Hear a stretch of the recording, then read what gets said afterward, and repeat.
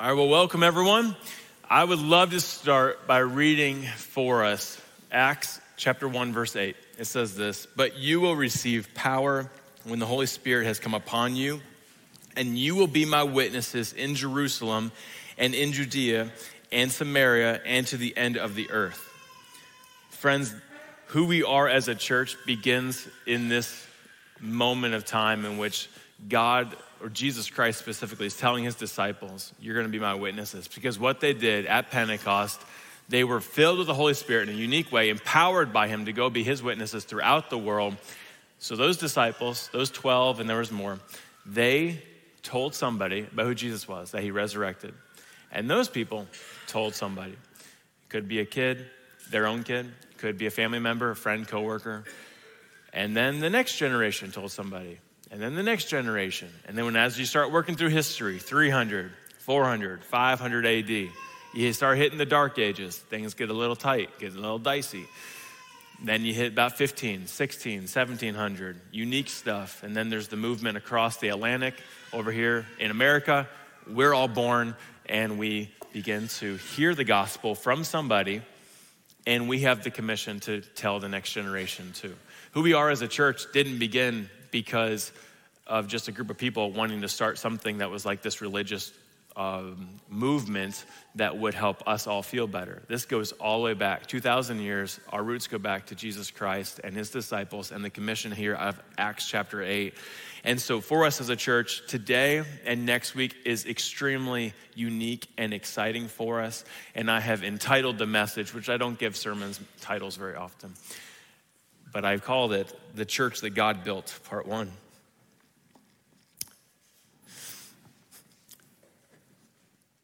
And we're going to answer the question, how did God get us here today, November 5th, 2023, and all that we've seen God do? So I'm going to pray for us and we'll get started. Heavenly Father, thank you for this morning. Thank you for my church family. Thank you for your word as it will guide us and instruct us. And thank you for who you are, that we can know you, that we can be changed. You've offered us not only salvation, but a life in Christ, knowing Jesus, experiencing Jesus, and being able to walk with you. You are our maker, and we can know you. You've brought us into relationship with you. You've brought us into your family. And what a praise. As a church today, Lord, today and next week, it is a unique moment in time, in history, even for us here in Greene County. Lord, I pray you would be honored as we remember who you are and what you've done. In Jesus Christ's name we pray, amen. Amen. So my 6-year-old, he has been growing like crazy, and we started realizing we need to take marks of this and remember what height he used to be. So we got one of those things where it's like a long measuring tape, but I don't know, it like goes on a beam, and you can mark your kids' heights and then the date, and you can just kind of look at it. Our kids like it. I like it because, a whole 6 months or so for me will just fly by. And I am thinking, how did you grow out of those pants already? I remember buying those, or the shirt or shoes, whatever it might be. Hey, let's go see how tall you used to be back. Usually we'll use one of the other kids' birthdays. And so they'll go stand at it, and we just look at it, and they're always growing. And it's such a unique thing. We use those little, we draw little lines and write a date. And for me, these are little markers to remember that date, what was happening around then, and all that has happened in their life since then. And as I think about the markers in our life as Christians and as a church, God has given us markers that we can look back on and say, hey, at this date, we were this tall, or whatever it would be, some sort of version of that. And very similarly, in the book of Joshua, you see, if you get to chapter 4, after the Israelites, they go across the Jordan, which had mimicked when Moses took the Israelites through the Red Sea. But Joshua took his generation, because the previous ones missed the promised land because of their disobedience. So Joshua takes the young new generation through the Jordan.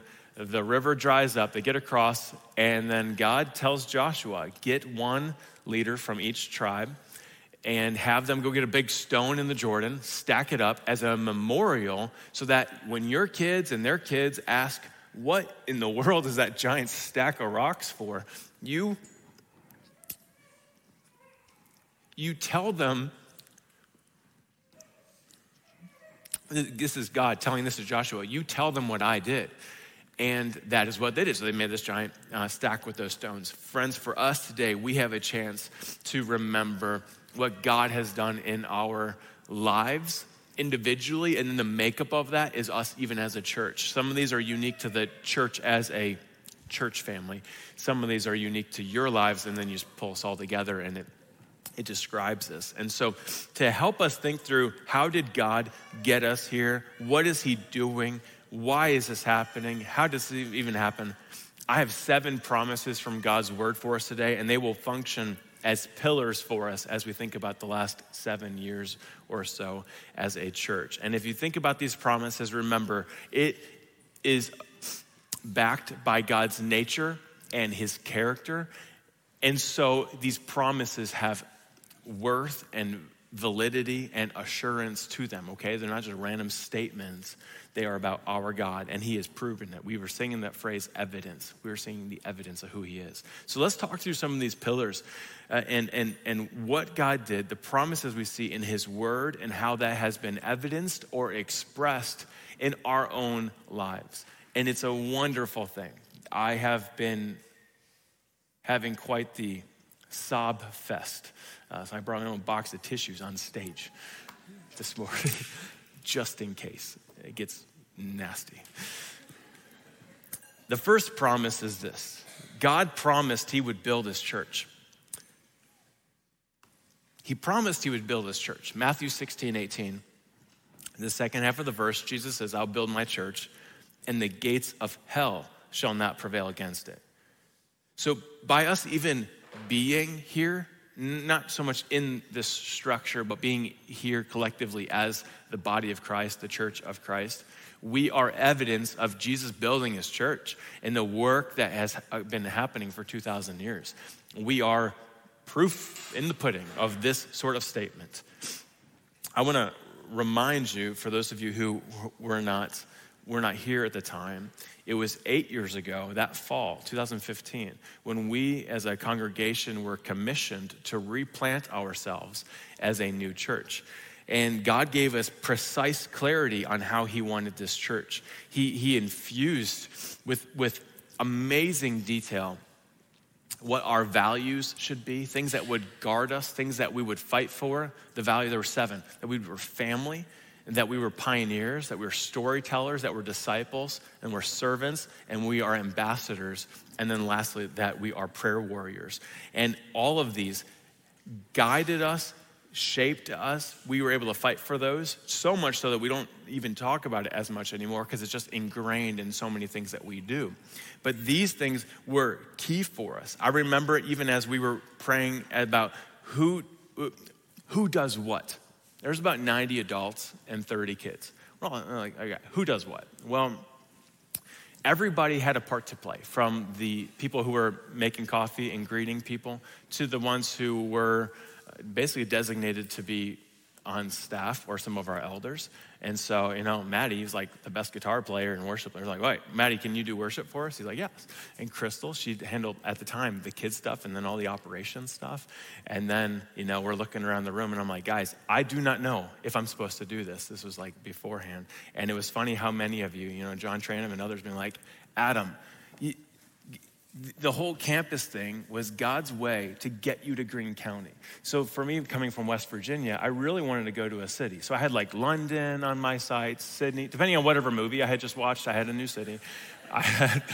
I just did not think it would be like anywhere kind of throughout Appalachia, mainly just, I don't know. And the Lord used the campus and used he deepened my love for this community. So when we were faced with the option we really were faced, like as a little small congregation, do you guys want to close it up, or do you want to try again? And faced with that option, I was just crying, no surprise to any of you, but I just crying to say, God,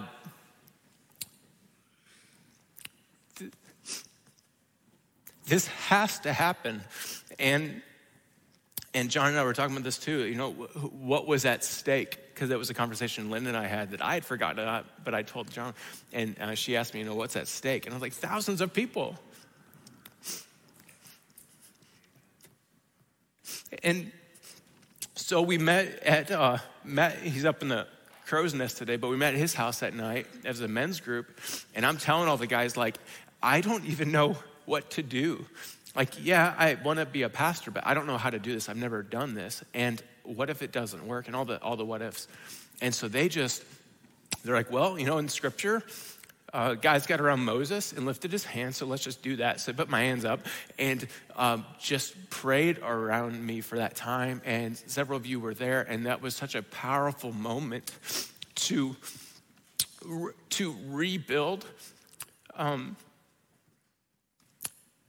confidence that had been kind of attacked the previous several years because of the nature of what had happened, and then also the calling that God gave. So there was some clarity on that, but I'll tell you what was so funny, and I want to share this because it's such a fun description of God knows his people. He loves his people, and he said, I have a plan for this people. He gave us, there were two things that have stood out at the time that still carry us today that are unique. One was our name, and one was the buckhead.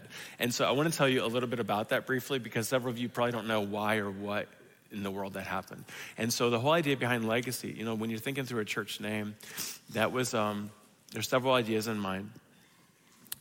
When I was in college, I did a project to plant a church called The Warehouse in San Francisco, and you know, stuff like that. And so we're like, well, that doesn't work here. So we're praying through, and I remember the word legacy just like prompted it in my heart. I'm like, that's random. So I just kept writing things. And we circled back on that. And so I remember even looking it up and thinking through the idea of legacy. And we were really nervous to name it Legacy Church, because the phrasing we use is that's a really strong name. And it's already not worked once, you know? If we were presenting this to like a group of investors, they'd be like, your whole deal didn't take, and you're gonna redo it with the name Legacy. And I remember praying, saying, God, you have to make this work. We're not gonna say Christ Legacy and then have it fail again, because it would just be an embarrassment on his name. And not actually because we could get through it, but it was just it felt like so much was at stake. And in the midst of those same conversations, I was talking to Lynn, and I was like, I guess we like tell them, like, people like, we love Christ Legacy or something. And she said, no, you gotta have it like a power statement with this. If we're rolling with this, make it strong. And I was like, I don't know what you're talking about. And so she said, like something like building Christ's legacy. Like, let's build it. And not just for ourselves, but for future generations. You know, because at the time when you're just like in survival mode, you just want to make yourselves live and have some oxygen. But it's like, no, let's think even beyond ourselves when we start. And so the whole idea and the nature and the naming and all that kind of stuff behind the scenes was some of that. But then also the idea of the buckhead, this is so important. Like the Lord just knows what to work. So for us, you know, we're like, well, we should have something that has like a cross on it, or anyway. And we said, listen, and I don't know how you'll take what I'm saying. By the way, I've prayed about everything I'm saying, but I haven't written most of it. So it's less like, I'm just going, each sermon will be a little different today. When the church was starting, we said, listen, I think like 50-year-old women and up are gonna go to church anyway, if they're Christians. Like, they're gonna find a church. I hope they like our church, but they may not. They're all gonna go to church. But a bunch of men aren't gonna go to church. Men don't wanna go to church. And especially like 25 to 45, 50-year-old men, they don't wanna go to church. So if we're gonna have a church, it needs to be something that they see and they think, all right, I don't go to church. I don't know Jesus like my grandma knows it, whatever it might be. But if they were to go to a place, they would feel welcomed. And they would say, if I'm gonna go to church, I'll go to that one. So we did a buckhead. And the very first service was Christmas Eve. And somebody with a discouraging spirit, you know, even like made a little red nose on it and said like, what is this? And I just remember God guarding my heart thinking, it doesn't matter. this isn't for you. You were already going to church for 80 years of your life. This is different.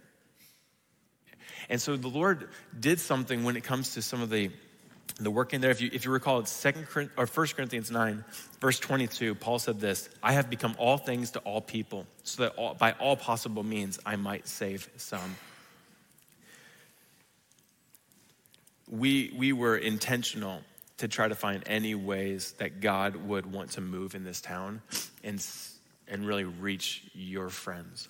A lot of you ladies, to reach your husbands and your sons.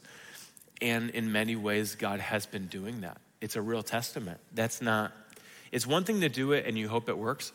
God really did it. And he has been working in that way. As I think about his work, I'm reminded of Philippians 1:6, where Paul says, I am sure of this, that he who began a good work in you will bring it to completion at the day of Jesus Christ. I've always read that about an individual, and recently, both in my group, somebody said it at the same week, I read it in a book, and both people said, this also applies to the church. What God has started in the church, like the big church, across the different congregations, he will bring it to completion. And it requires faith, but in the midst of that, 2 Corinthians 3:3 reminds us of this. It says, the Lord is faithful. He will establish you and guard you against the evil one. And so God has given us this heart to move and work in that way, and he's been building this church. That's the first promise. The second one that I've seen God as I think about this church is his promise to provide.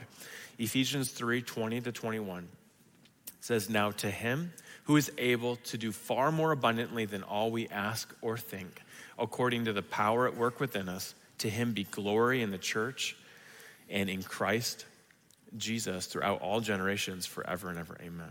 God has done far more abundantly than what I have asked and than what you have asked. And it's a testament to who he is. He has, specifically in two areas I see, in the places he has allowed us to worship and in the people he has brought to worship together and make this work. So the places, God has continually put us in really unique, pivotal little spots in this town. And of all towns, these, I call them the watering holes. You got the high school. It's a huge one.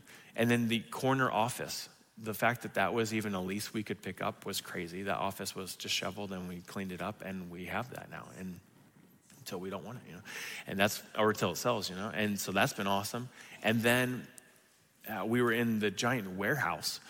God gave us so much favor with the owner there, and that was a great season of time.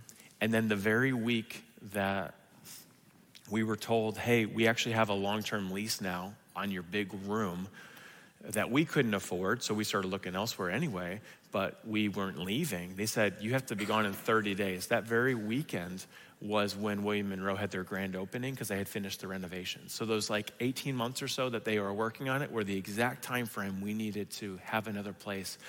And it was in that exact window that Greg over at TPAC had an opening for us to rent. That's not coincidence, friends. Those are amazing moments. And then in the midst of that high school, we're there, and then COVID hit. And what opened up? We were able to use the giant field with Carol Morris. And another man of faith that God came alongside to say, you can use this space. And then as soon as that was landing, our very last Sunday in October that year, the one year we didn't do a Harvest Fest, it was freezing. I know last week was super hot, right? I got a sunburn and all that stuff. 2020's October, it was about 40 degrees and raining. So it felt awful. Only about 30 of you were there. We all bonded that day. And, and we're next week we are in the barn. And even this whole thing, this whole structure, God gave an anointing mind and hand to Ken to build this space. All these boards put in here. From the engineering structure that Nate did and others, and then the building itself. As you walk this space, it's not a random space. It was a prayerfully built space. And it's a testament to God's provision for a congregation to meet. I thought he wanted us in the warehouse. I was really sad that didn't play out because I had big dreams. Like, how are we supposed to have 20,000 people worship? You know, the warehouse would have worked with across a few services. And because our town is 20,000, you know, so how do we have a space? And I guess God didn't want us in the middle of like, it's kind of hard to find. It's like, I'm gonna stick them all up on the hill. Great. And so God has had us up here, but he's also used, you know, key people, all of yourselves. And then as I think about probably the biggest endeavor so far of God's provision, I'm reminded of these cards. We did the vote for all the 20 acres, you know, 2 months ago or so. And many of you wrote verses, and all these cards have these verses. And each one of these is a reflection of God's work in your heart to say, I'm gonna walk by faith, which I'll say is like, if you're not gonna walk by faith, what other option do you have? Because faith is an all-in thing. It's not 95% and then 5% reliance on yourself. It's all in, and we're always growing in faith, so there's a little bit of a paradox there, but it's all in. In the moment of time that God calls you to say yes, you just say yes, and you let him figure it all out. And so all these cards are a reflection of yes and his provision. And I've prayed through these.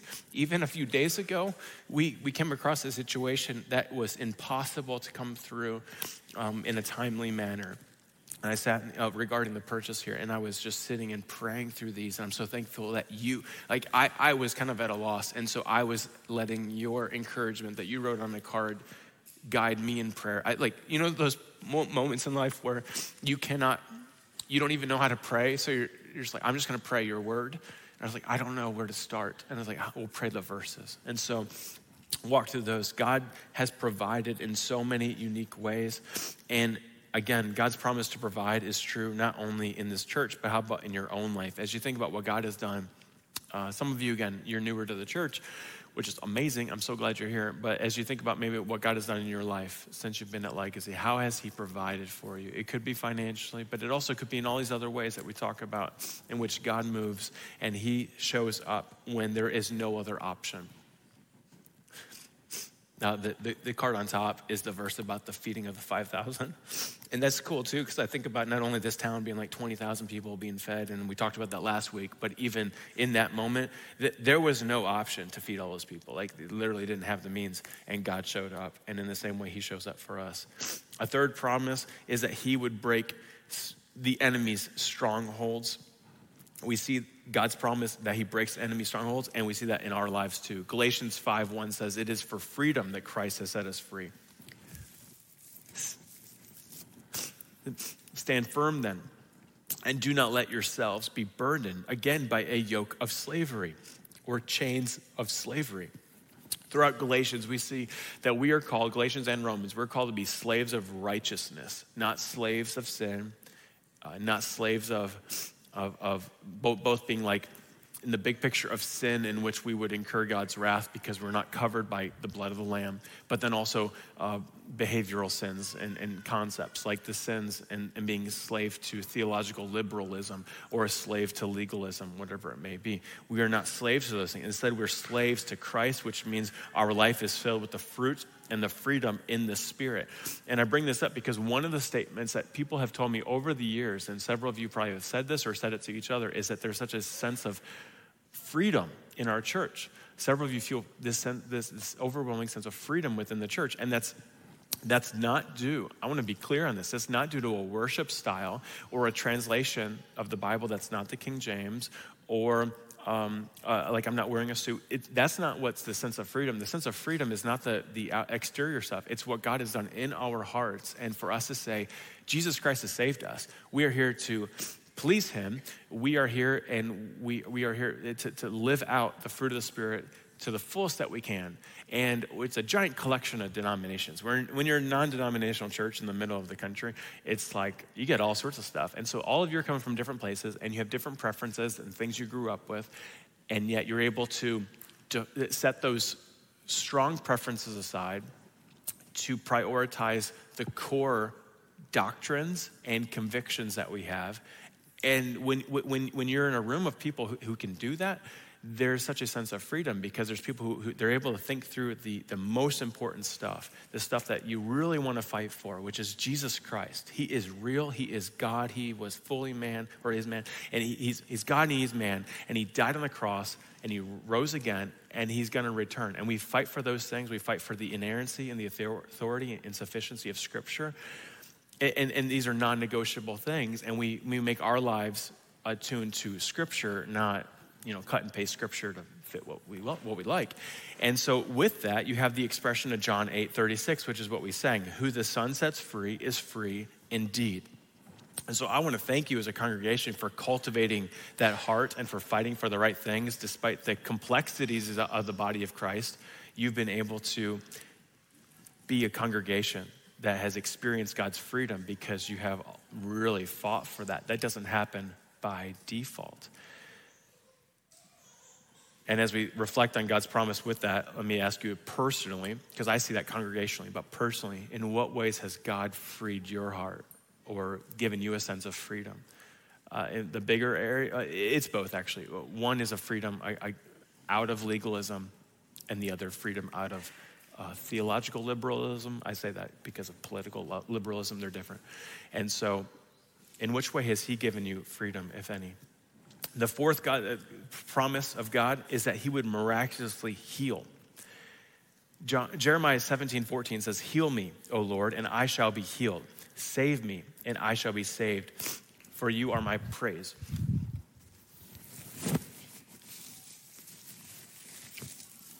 Over the years, I have seen miraculous breakthrough from the mountaintops to the hollers, and it's amazing what he has done. Praise the Lord. Step on that communion cup. It's like, yeah. I've seen this miraculous praise. So from children to adults to older adults getting saved, like literally a true, genuine expression of faith. We get to celebrate that next week with the baptisms and those who have been saved. What a wonderful miracle that is. We've seen spiritual chains broken. We've seen recovery from addiction. And we're talking some crazy stuff. Some folks have yet to fully recover from addiction, but they are taking steps. They're moving in the direction, and they're surrounded by Christian community.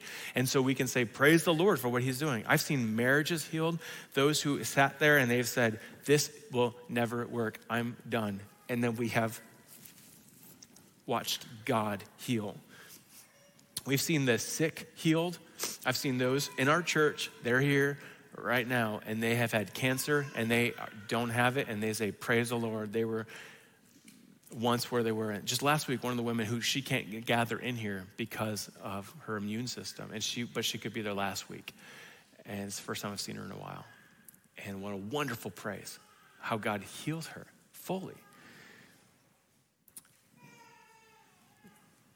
I've even been able to just enjoy the privilege of seeing the breakthrough with women learning how to be godly wives and mothers and leaders of themselves, and men the same thing. Watching men actually step up and be godly husbands and fathers and leaders. That doesn't happen by accident. Those are miracles in the work of God at work within us. And beyond the physical, we have seen Jesus heal souls. I mentioned this at the beginning, but I'm going to circle back on purpose. 1 Peter 2:24 is great. He himself bore our sins in his body on the tree, that we might die to sin and live to righteousness. By his wounds, you have been healed. Above all the physical things that we've seen God do, foremost is his work, that miracle work in our eternal selves, the soul, because the outer self is wasting away. And this leads me to the fifth promise. We have seen God and his promise that he'll be with us. We have seen that play out in this church. Psalm 23:4, even though I walk through the valley of the shadow of death, I will fear no evil, for you are with me. Your rod and your staff, they comfort me. How we respond as a church to tragedy is just as important as how we respond in those happy moments that I was just mentioning a moment ago. There is deep sanctification in the storm, and we can't only worship Jesus when things go well. and when the answers to prayer are there, but also when those storms continue. And so, friends, we have invited each other into those storms. We have invited our chief shepherd to walk us through those valleys of the shadow of death. And we have experienced words like this, Psalm 147, verse 3. He heals the brokenhearted and binds up their wounds. As a church family,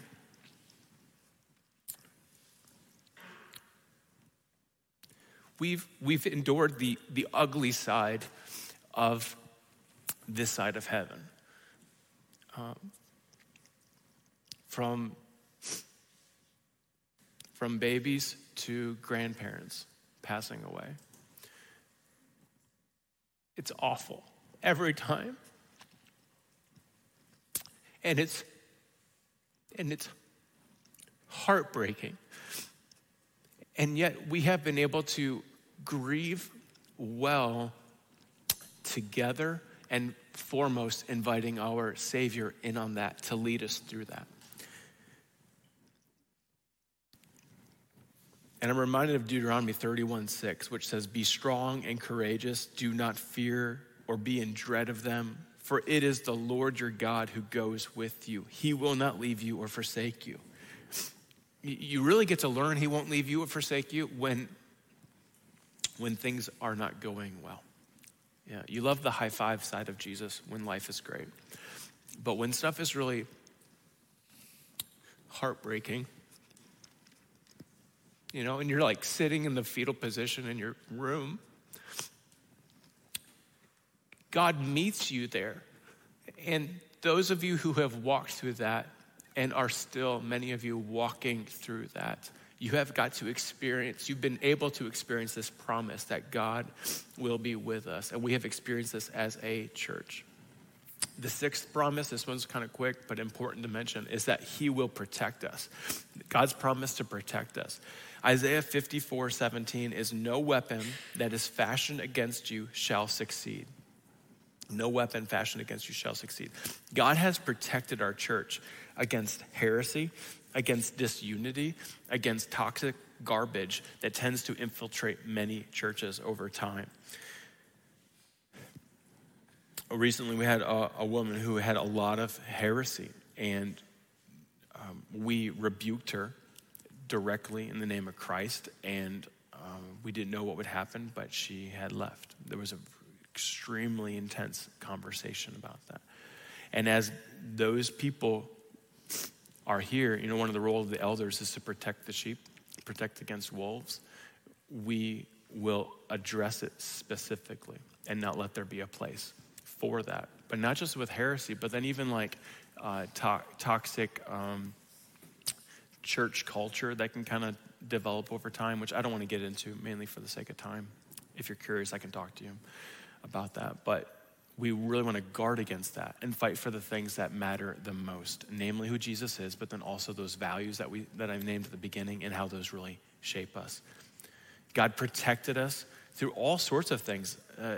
He's given us a holy resilience. I don't know crops that are resilient. Like, I don't know the names of those. I could ask the roads and you guys would know, But you have like, whatever one of those might be, that's kind of who we are. Because it's like, we keep being in situations that should kind of, should become tumultuous, but God uses it to grow something great. Namely, how we started. Definitely having a 99% fail rate because of just the scenario around it. And then we endured, 2 toxic presidential elections. Hey, we got that one. Somebody asked me, you got another one coming up? I'm like, well, we already had 2. So we've seen God guard our church through that and not get derailed in weird ways. And then specifically COVID. When that happened, I definitely felt like a farmer who had just worked, and not just myself, because we had a whole team, but worked my tail off to have a healthy field. And then just blight ate it away. And I was left with nothing. And I remember the sense of helplessness, saying, okay, the role is obedience and faithfulness in my role here. It's not results. It's not to show to other people. But equally, my church family is like my own children. And I just feel like I just lost hundreds of my children. What is happening? And so we were able to, God guarded us and kept us allowing to be a church family. And I completely attribute that to God's protection. That's another pillar for us. The last one is this: God's promise that all who call on the name of the Lord will be saved. God's promise for salvation is seen throughout Scripture, but John 5:24 stands out. Truly, truly, I say to you, whoever hears my word and believes in him who sent me has eternal life. He does not come into judgment, but has passed from death to life. Friends, God desires all to be saved.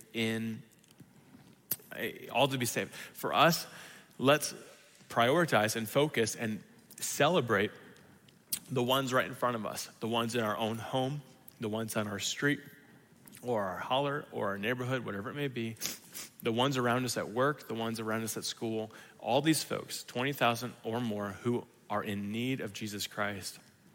God has placed us here, and we have this promise that God wants to not only save, but that those who call on him will be saved. It's a wonderful promise for us to cling to. And as we think about and even move ourselves into next week for our dedication service, where we will celebrate what God has done and challenge ourselves to that, I want to give you a little bit of a taste for that and just remind you that as a church family, if we were to share the gospel with roughly 40 to 50 people in a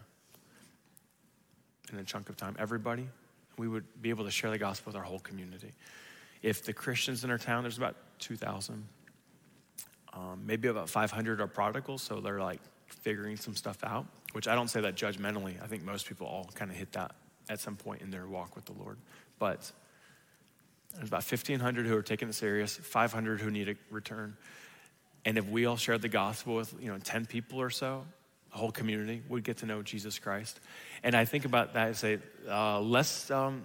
okay, so I'm wrapping up, but here's how I'll summarize it by saying, it is time to get the work done. Like, it's time to stop messing around and wasting time and dilly-dallying in things that don't matter and begin reaching our community in the strongest way. The Lord has stirred in me a new stirring. I don't even know how there could be more, but a greater stirring for this community to go out, to just start talking to everybody, to just blanket it. They're gonna be like, that preacher is crazy. He just wants to keep telling me about Jesus.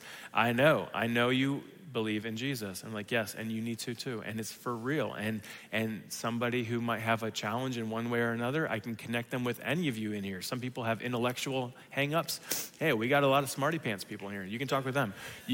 Somebody has like a lot of grief. Well, hey, we've got all sorts of people who are working through grief and wondering, how could a good God allow this to happen? Let me talk to you, have them connect with you. We got all these people in between who would love to share it. So anyway, that's what we're going to be pushing for in this new kind of starting next week. But I think about this with God's promise that all who call in the name of the Lord will be saved. That promise is there and for us to respond to. And so like